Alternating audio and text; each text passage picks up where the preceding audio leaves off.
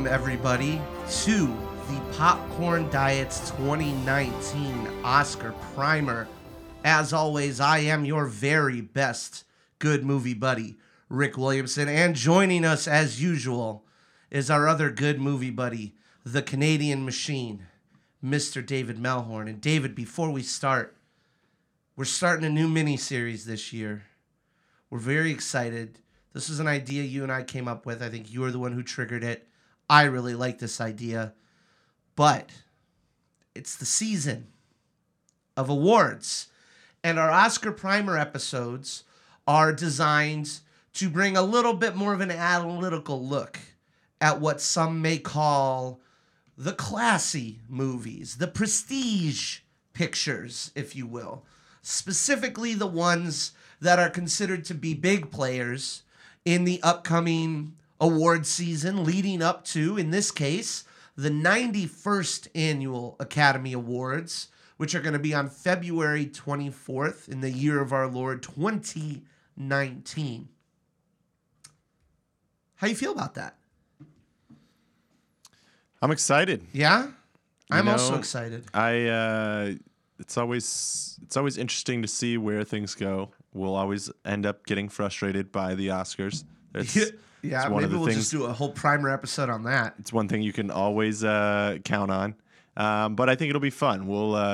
I'm excited to go through some of these, watch some movies that maybe some people will hear about when the Oscars happen, but maybe did not know about them when they came out in theaters. Right. I'm excited because it's hopefully going to get you to watch a few more prestige movies this year. But we'll see. Maybe I shouldn't raise my hopes too high. We'll see. We'll see. And so for this episode, I'll tell you right now, because I thought about when we were kind of planning out this episode, I thought we should do one for Black Panther, because Black Panther is going to be, in my opinion, a major awards contender. I think in your opinion as well. I think it's going to get a big, big push from Disney and Marvel. But everybody knows Black Panther. And so we're going to kind of skip ahead, and we're going to not stray too far ahead here, because the first movie that we're doing is a film that was released not too long ago. It was released on August 10th, and it's Spike Lee's Blackkklansman, a movie you and I both saw. And we're going to take a little bit more of an analytical approach, kind of break down exactly who made the movie possible, kind of focus a little bit more on the film itself, less about maybe how it made us feel, and more about, things that might make it considered, or might, make people consider it to be that prestige type movie. And then predict what we think, what categories we think it will be up for the Oscars particularly. So just to give kind of a rundown, Blackkklansman obviously is a true story. It's directed by Spike Lee. It's written by Charlie Watchell and David Rabinowitz, who this is actually both of theirs first feature film. They've written a couple of shorts, but this is their first feature film. It was also written by Kevin Wilmot, who has been a co-writer and kind of co-worker with Spike Lee, who also helped write it, and they adapted it from a book by Ron Stallworth, who is the main character. He's the star of the movie.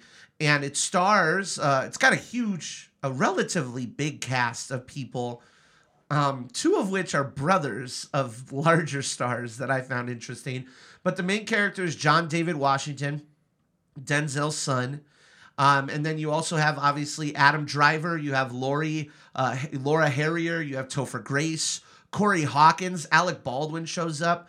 You have Nicholas Turturro, who many people know as Brucey from The Longest Yard, John Turturro's brother. You have Michael Buscemi, who is Steve Buscemi's brother and looks and sounds like Steve Buscemi's brother. And then one other guy that I wanted to point out, he's actually a Finnish actor, so I'm going to brutalize his last name, but it's Jasper Pekonen.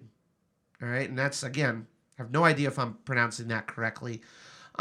Really, really solid cast all around for this film. First and foremost, David, we have certain things that we want to go over, certain beats. We have about eight or nine different things that we want to focus on. a little bit. And first and foremost is the overall storytelling and the plot and if it engaged us. And so I wanted to get your thoughts on it. Just the idea of one of the first black police officers in Colorado Springs, Colorado in the 70s, not only being part of this, but actually spearheading this undercover campaign against the KKK, hence the name Blackkklansman. How'd you like the story, the plot, how all the things unfolded? Is that something that particularly caught your eye, or what do you think? Yeah, well, I mean, I think the story on its own is obviously just a fascinating story in itself. Yeah. And so I think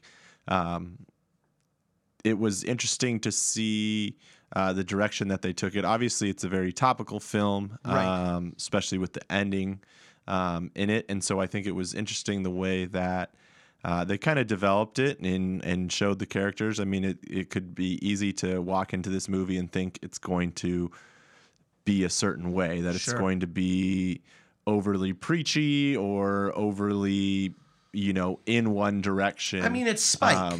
So it's hard not to have that baggage, right? exactly. So I was actually a little bit surprised and was happy overall how they showed some different sides to everything that was going on. Sure. And lended some understanding a little bit more to it as well about how this affects more than just African Americans or black people. Absolutely. It affects the Klan isn't just against them.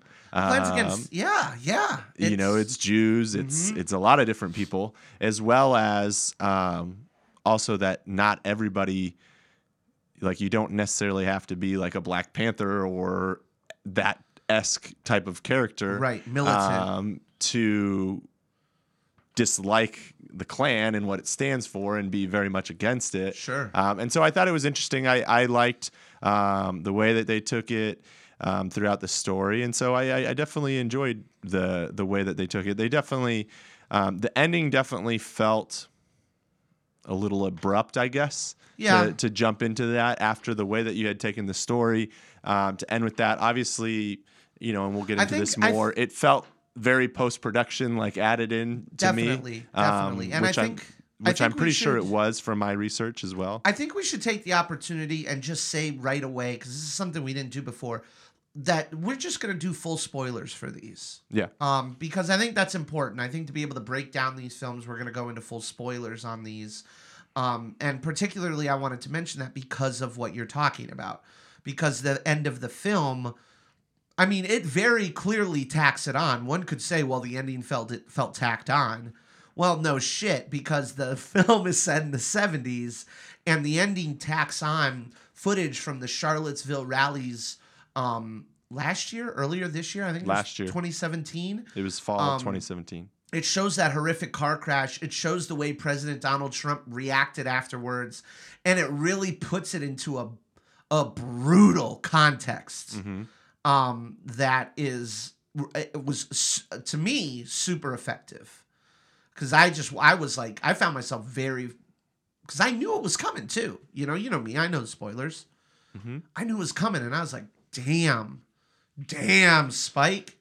Like, I thought it was tacked on though. Like, yeah. you can't do anything about that. The interesting thing too about it in reading about, because I was interested as soon as I saw the movie, I kind of was like, it would be hard for me to believe that this was always part of the plan to have that footage at the end of it, because I gotta believe this film was completed well before when Charlottesville happened, which Absolutely. was, I think, like August or September last year. Absolutely. So I'm like, no way they were still filming at that time. I No. mean, maybe, but you would have to do a pretty darn good job editing and all that to get it out by. When did it release? Start of August, right? August. I mean, it was in festivals before that. Yeah. So to me, it was like, no way. This wasn't like, this happened, let's get it into the end of the film. We're Right. already, pretty much done with this film, Yeah. but let's find a way to incorporate this at the end. And so I found that interesting. I did read, and it was from an interview with Spike Lee, and I believe, there was another guy, Barry Alexander Brown, the editor. Oh, okay. So it was an interview with him, and basically, supposedly the story is that Spike Lee wanted it done for Cannes specifically. Okay. And so they kept it? yeah, so they went out of their way to get it done. Like basically, it was a really short turnaround that he was given to do it. Basically, a couple weeks to incorporate that in. Sure. But to me, that also says to some point, obviously Spike Lee was thinking of the whole reason we're talking about it right now, potentially awards and other things along that. Not to say that he's also not trying to hammer home a point, as you mentioned. Sure. But I think there's ways you can do that. You didn't need the Charlottesville footage to be able to do that, to still show that racism is still present, that the Klan is still present in today. But that was, obviously a very vivid, recent memory of everybody. Definitely. I think it instead of putting a period on the film, it put an exclamation point on the film. I think the film is what it is. But that's Spike saying, yeah, I think that's exactly what it is an exclamation point on the film. And that actually leads us to kind of the next thing that I want to talk about, which is, the director of these films, these big films that come out. The director is the person that puts this whole thing together. They're the general. They might not be the money guy, but they're the one who is piecing this film together. They're the one who is saying what the editors should do. They're the one who's saying what the actors should do. They have the control, right? And so I did want to talk about a couple of Spike's flourishes that he's done before that I think are really effective in this film. Number one, I love how this film is also like a quiet love letter to the blaxploitation films of like Shaft and Superfly and all those. Because there's literally a couple of scenes where the main character, Ron Stallworth, and his sort of girlfriend Patrice are talking black cinema, and and it feels like probably a conversation that Spike himself has had maybe at points in time, where they're flashing up the posters of like Pam Grier and Shaft and those things, and I really like that because it kind of showed the analytics of those particular types of film under the assumptions of people who have different viewpoints. Mm-hmm. I enjoyed that. I loved some of the camera work that he did, particularly the final shot, that final zoom shot at the end of the two characters and then zooming in on the cross was, to me, like legitimately scary. It put it unnerved me. And that's some effective stuff right there. Beyond that, was there anything that you caught out of your eye? He uses a lot of slow motion. He uses a lot of fade ins and outs. At the rally, he uses some really good stuff. Is there anything that stuck out to you that was like, man, this feels like a Spike thing? Not that we're big Spike, connoisseurs or experts. I think you touched on most of the things that stood out to me from like a director standpoint. Definitely one of the memorable shots that sticks in my head is the way that he did that, even before what you're referencing, the view of the cross, but like the way that he kind of moved through the hallway up there, just focused in on Ron's face, going towards the window to see what was out there, obviously, and just being focused on his face as he goes through that hallway. Sure. Was definitely interesting to me. And it did seem like, I think at times throughout the movie, I felt like it was just kind of, not to say standard because that sounds like you're putting it down, but like it didn't feel like anything special from a like way that it's shot standpoint. Mm-hmm. And then there was some things that would pop up that were very in your face, like artistical in nature, in my opinion. Right. Like that whole scene, like a couple parts at the rally and things like that, where it kind of went from, okay, this is like almost like a, not really a buddy cop type of thing, because you had that relationship back and forth, and you had the relationship in the police station and that, but that felt familiar in a lot of ways. But then there was those different points in the movie where it seemed like he was probably trying to hammer home what was going on there, where he went a little above and beyond what you normally would do in those situations. Definitely. I think I think we'll get to this later, but I think he's definitely going to be in contention for the director spot. Obviously, Spike is Spike number one. But I think this movie has enough relevance. But before we do that, though, kind of going from the director, one of the other things that I like to focus on is the performances. You know, what type of performance standouts were there in this film? I think you hear a lot. It's funny, and you might agree or you might disagree, but I think we hear so much about Adam Driver, right? Mm-hmm. And I think even in our first way too early Oscar predictions, we both pegged Adam Driver to get a supporting actor nomination for this film, right? And I think that's still probably pretty accurate. But I think one of the best parts about Spike's movies is that these people feel real, you know? Even if they're dumb, redneck, racist, you know, KKK guys, you're like, okay, I for me at least, I'm like, yeah, I know at least I've run into people like this before, you know? And that's why I think he picks Michael Turturro and he picks, Nicholas Turturro or Michael Buscemi, because, you know, they're not Steve Buscemi, they're not John Turturro. Was there any particular performances that stood out to you that you think, like, this is going to get recognized later? You know, I enjoyed. He reminded me pretty much of. I mean, it could have been the same character pretty much, but I enjoyed Paul Walter Hauser. Fucking Ivanhoe, the dumbass, the borderline. I mean, functionally retarded KKK member. You know, and to some point, it's hard because obviously I don't have much experience with KKK. I would hope not.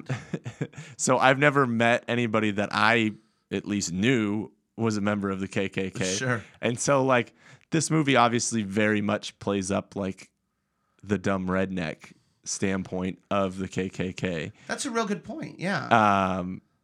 In a lot of ways, which is. I mean, if we're being frank, from where it's popular, its most popular is rooted in a place where you'll find a lot of dumb rednecks. Apologies to all our dumb redneck listeners, obviously. But slight apologies. You know, I feel like obviously there's some satire in this film, and in the stupidity of some of those characters is played up pretty thick. Sure. Even in Topher Grace's character, and Topher Grace was I enjoyed him in the film actually a lot. So I think you're half right. I think you're 100% correct in that it plays up the shitty redneckedness of the local Colorado KKK members. Yep. But what it does really interesting is that it makes David Duke, who's the leader, he's the grand wizard of the KKK, a seemingly likable guy. And that's, I think, the point. Like, David Duke is the guy in the three-piece suit. He's the smooth talker. He's the guy who can come out with an empathetic tone to his voice. Over here, you have I love white people, racist, stupid idiot. And then over here, you have somebody like Topher Grace, who is the real guy you got to watch out for. Mm-hmm. It's not the dumb rednecks. They're easy to spot.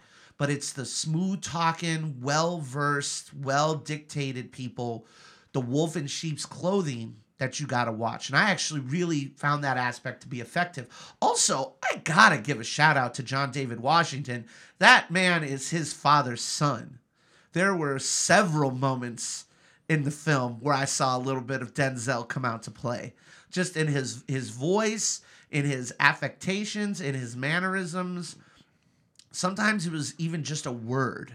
All right? I was hurt from the standpoint of I've watched him for the last 3 years in Ballers, and so it was hard for me to continue to move away from the image I have of him in Ballers in that film. He still did a great job. It didn't take away from it, but it's still just hard for me to think of him as anything other than that, because to date, that's the only thing we've really gotten mainstream of him. I know this isn't his first movie, right, and that wasn't his first, acting job, but that's the thing that I know him from. Fascinating. He's in 4 movies this year. Mm-hmm. Man, he's picking up. This is the year. Buy stock in John David Washington. He's blowing up right now. Obviously, I don't think we need to spend a ton of time on this particular category, But I think one of the things that makes these films, these prestige films, so like catnip to these award ceremony people is the relevance. Is it relevant? Right? I think it goes without saying this movie's relevant. Sure. And I think, any question of whether it was relevant, obviously they hammer home pretty hard with Charlottesville in that, a lot of people think of the Klan as being something from years past, like that was years ago and that kind of thing. And a lot of people, until Charlottesville, like I don't think anybody in the general public had the fact that the Klan is still out there and still, it may not be as prevalent as it was, and they may not be able to do all the things they used to do. Right. But it is still very much alive, and obviously racism is still very much alive. And not only is it alive, but now they don't even wear their masks. Like it's really interesting where like you look at the Charlottesville and like, one could make the argument that I severely doubt many of those people identified as people who share ideologies with the Klan. That's not neither here nor there, but like they were all out there, And this movie, not only in its ending, not only in that final moment showing all the Charlottesville stuff, but also throughout the film, they talk about like one of these days we're gonna get one of us in the president's house, and we're gonna make America great. I don't know that anybody says "Make America Great Again," sure. But they don't get too far off. And then Alec Baldwin is at the very beginning of the film, so you really know, like, okay, I know what we're going to be talking about here. But obviously this film is relevant. I think going beyond that, though, the commercial success of this is actually something that is important because not only is this a relevant film, it's entertaining as hell. Sure. Like, to me, I think that a lot of the times, and it's difficult to do in a situation that is so volatile right now with KKK and race relations and civil rights and things like that. That isn't exactly an area that is ripe for humor. Sure. But I feel like they get a lot of humor out of this story. I feel there are a few moments where I actively was laughing and chuckling at the ridiculousness of it all and the way characters were reacting with one another. How did this movie do commercially? You got the stats for us on this? Well, budget-wise, it was only $15 million. Not expensive. No. Box office so far, it's at $72 Hey, that's not million. bad. So yeah, not too bad. That obviously this is a film that's not going to do much internationally. I don't even know how much it was released internationally. Right. But as far as numbers break down, it's 46 domestic, 26 foreign. 26 foreign. Okay. Which is not a crazy unusual split by any means. No. But at the same time, it's probably not going to get a whole lot more outside of the States. And I think it'll continue to see it trickle if they decide to re-release it for an Oscar bump next year. It'll make a little bit more. But I mean, the fact of the matter is it made $72 million on a $15 million budget. So it's very much successful. Obviously, the awards buzz and the critical reception has been very good as well. So I think that plays a big part in this. But I think you're right in the sense that this is a film that is not just a preachy film that you feel like was made purely to just send a message. Like, right. Some films are just so overtly like trying to hammer home a message. Sure. That they kind of forget to still make a quality film, like that an you could entertaining movie. Yeah. I would much rather have a bunch more movies like this that definitely hammer home a very strong point throughout the film than a bunch of what we're getting this weekend in Michael Moore's 11/9 movie. In his a documentary, yeah, for sure, absolutely. Last couple things I wanted to talk about before we wrap this thing up is the look of the film and the feel of the film, and it's really this is where we get into sort of visually, obviously, things that kind of tie back to the director's decisions. But that's like cinematography, that's costume design. Like, did it bring you into the world? Was it effective in that way?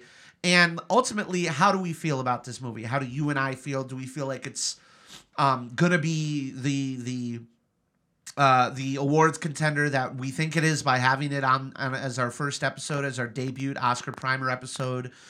Do we think that it deserves it, doesn't deserve it, whatever? And I kind of agree with you in that I was looking at some of the cinematography stuff, and at times it was what it was. It really wasn't super impressive to me. There were moments that felt like it was a grainy 70s kind of cop movie. And there were moments, obviously there are certain spike moments that were visually arresting. Again, going back to the rally and talking about, was it Corey Hawkins, I think, giving this big speech and fading in and out of all of the young faces as they're looking up and soaking this information in. Like, that's really powerful visually. And then again, that last shot, that super zoom in the hallway, when they do that moving zoom and they do that moving zoom, like that kind of stuff visually is really impressive. But overall, I don't think there was like a lot of shots where I'm like, oh, that's a beautiful shot, or oh, that's a wallpaper shot, or that's a perfect shot, or things like that. I think it was pretty Spike standard, which isn't necessarily a bad thing. No. Right? Would you agree, essentially? Yeah, I would agree. I mean, I think the only thing, outside of kind of, and we'll talk about kind of potential awards and those types of things, but I don't think this was a film that, is going to be nominated for cinematography. Or production design. Design. The one outside of, kind of the norm category for it that it would be something like costume design. I was thinking that as well, bringing back the 70s. Bringing back the 70s, obviously, transporting you to that time period and knowing very much what time period you're in. Sure. That's about the only thing I could say. And even that, I just don't think it's going to end up in that category, but I could see that potentially being in there. The music, while I think the music does a good job in spots of creating tension, or, those types of things, I don't think it's a big enough factor to be in the conversation as something that it does either. So, I mean, to me, I think you're looking at things like adapted screenplay, because this came from the book. That's obviously where it's not original, so it's adapted. So that would be maybe the category that's in. It's going to come down to a numbers thing, I think, with Best Picture. I think it's got a very good shot to be one of those nominations. Sure. As you mentioned, Best Director. Actually, I think Best Director is going to be the tougher one than Best Picture, because you're limited more on number of nominations. Yeah, that's and so true. we've got some big movies that are supposed to be very good as well, with some big name directors that are still coming out. And I don't think it's a knock on Spike as much as someone's got to lose out. And just like last year, I think we went through that as well in director, in that there was some big people left off that list. There's always a miss out. I mean, on those things. Case in point, we didn't get Steven Spielberg nominated for it. And again, Post was a little bit disappointing by our standards. Yeah. But at the same time, you assume that's a shoo-in. So I think it's not a knock on him if they don't. But I could see that. And then for me, I think the other ones would be maybe in acting, whether it's Driver for supporting, or maybe Washington for lead. But again, those are just such tough categories because you're limited to 5. Sure. And, it always seems like we've got a bunch of people. So I think it's hard to call them a shoe-in for any of the acting categories. Sure. I don't think any of them were performances like 3 Billboards last year, where you were like, this is going to get a bunch of acting nods because this is an acting movie. I didn't feel like this movie was as much like a acting movie per se. Right. There isn't really any there isn't any of those. I can't think, even with Driver, I can't think. We look for the Oscar clip performance, right? The from Spotlight, Mark Ruffalo. They knew that clip, the overacting clip that's going to get played at the Oscars.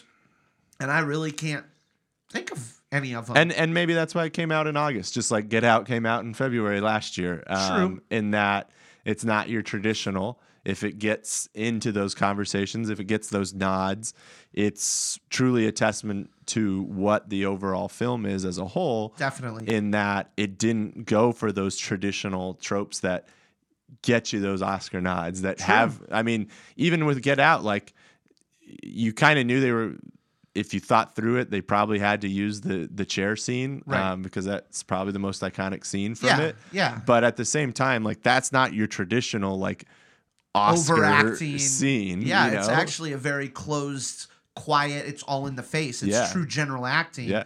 And you're right. I think you're right about this. I think much like Get Out was a social thriller. That's what Jordan Peele considered it. This comes out very much as it's a social cop crime movie. Mm-hmm. You know, and you and I love a good investigation, you know, working the case, undercover type movie. And it hits all of those beats while also being a true freaking story about a black KKK member infiltrating the Klan. Like, that's wild.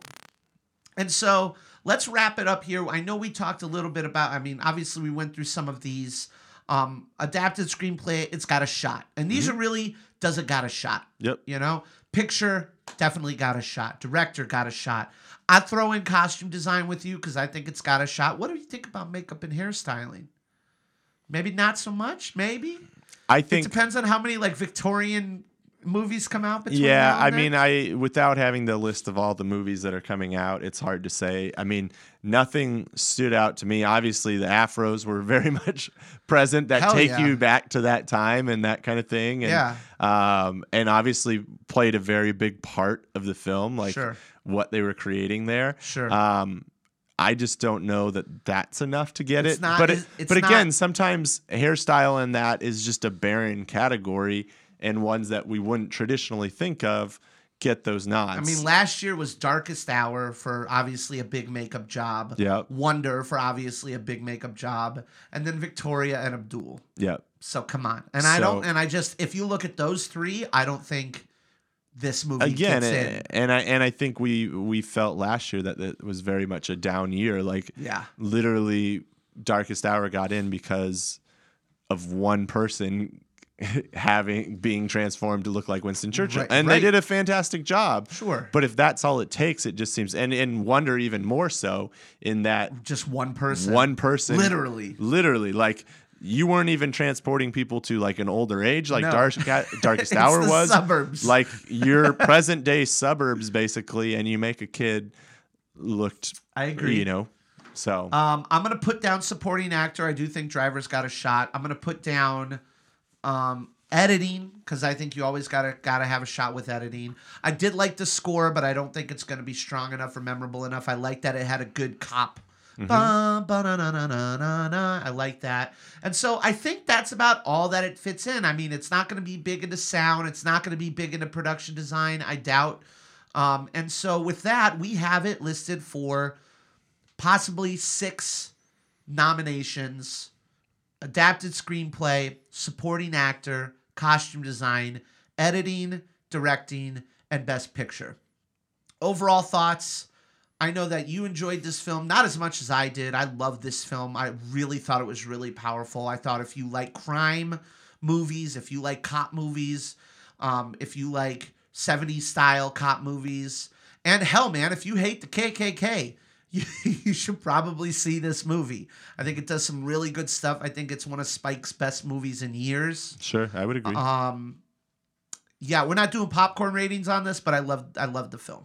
Absolutely. I my last thoughts on it is I think, again, because I think one of the things that it has going for it is it's different than your traditional Oscar film, which can go one of two ways. It can either really help it in the way that I think Get Out was helped last year. Yep. In that, and we always complain about the lack of diversity in the nominations, but I think there are times where, that starts to help as long as it still checks a couple of those boxes. As long as it's a good movie. Get Out was a different type of movie. It was based on its release time, based on the topic, based on, what it was about. Right. But it still kind of checked that box of social relevancy.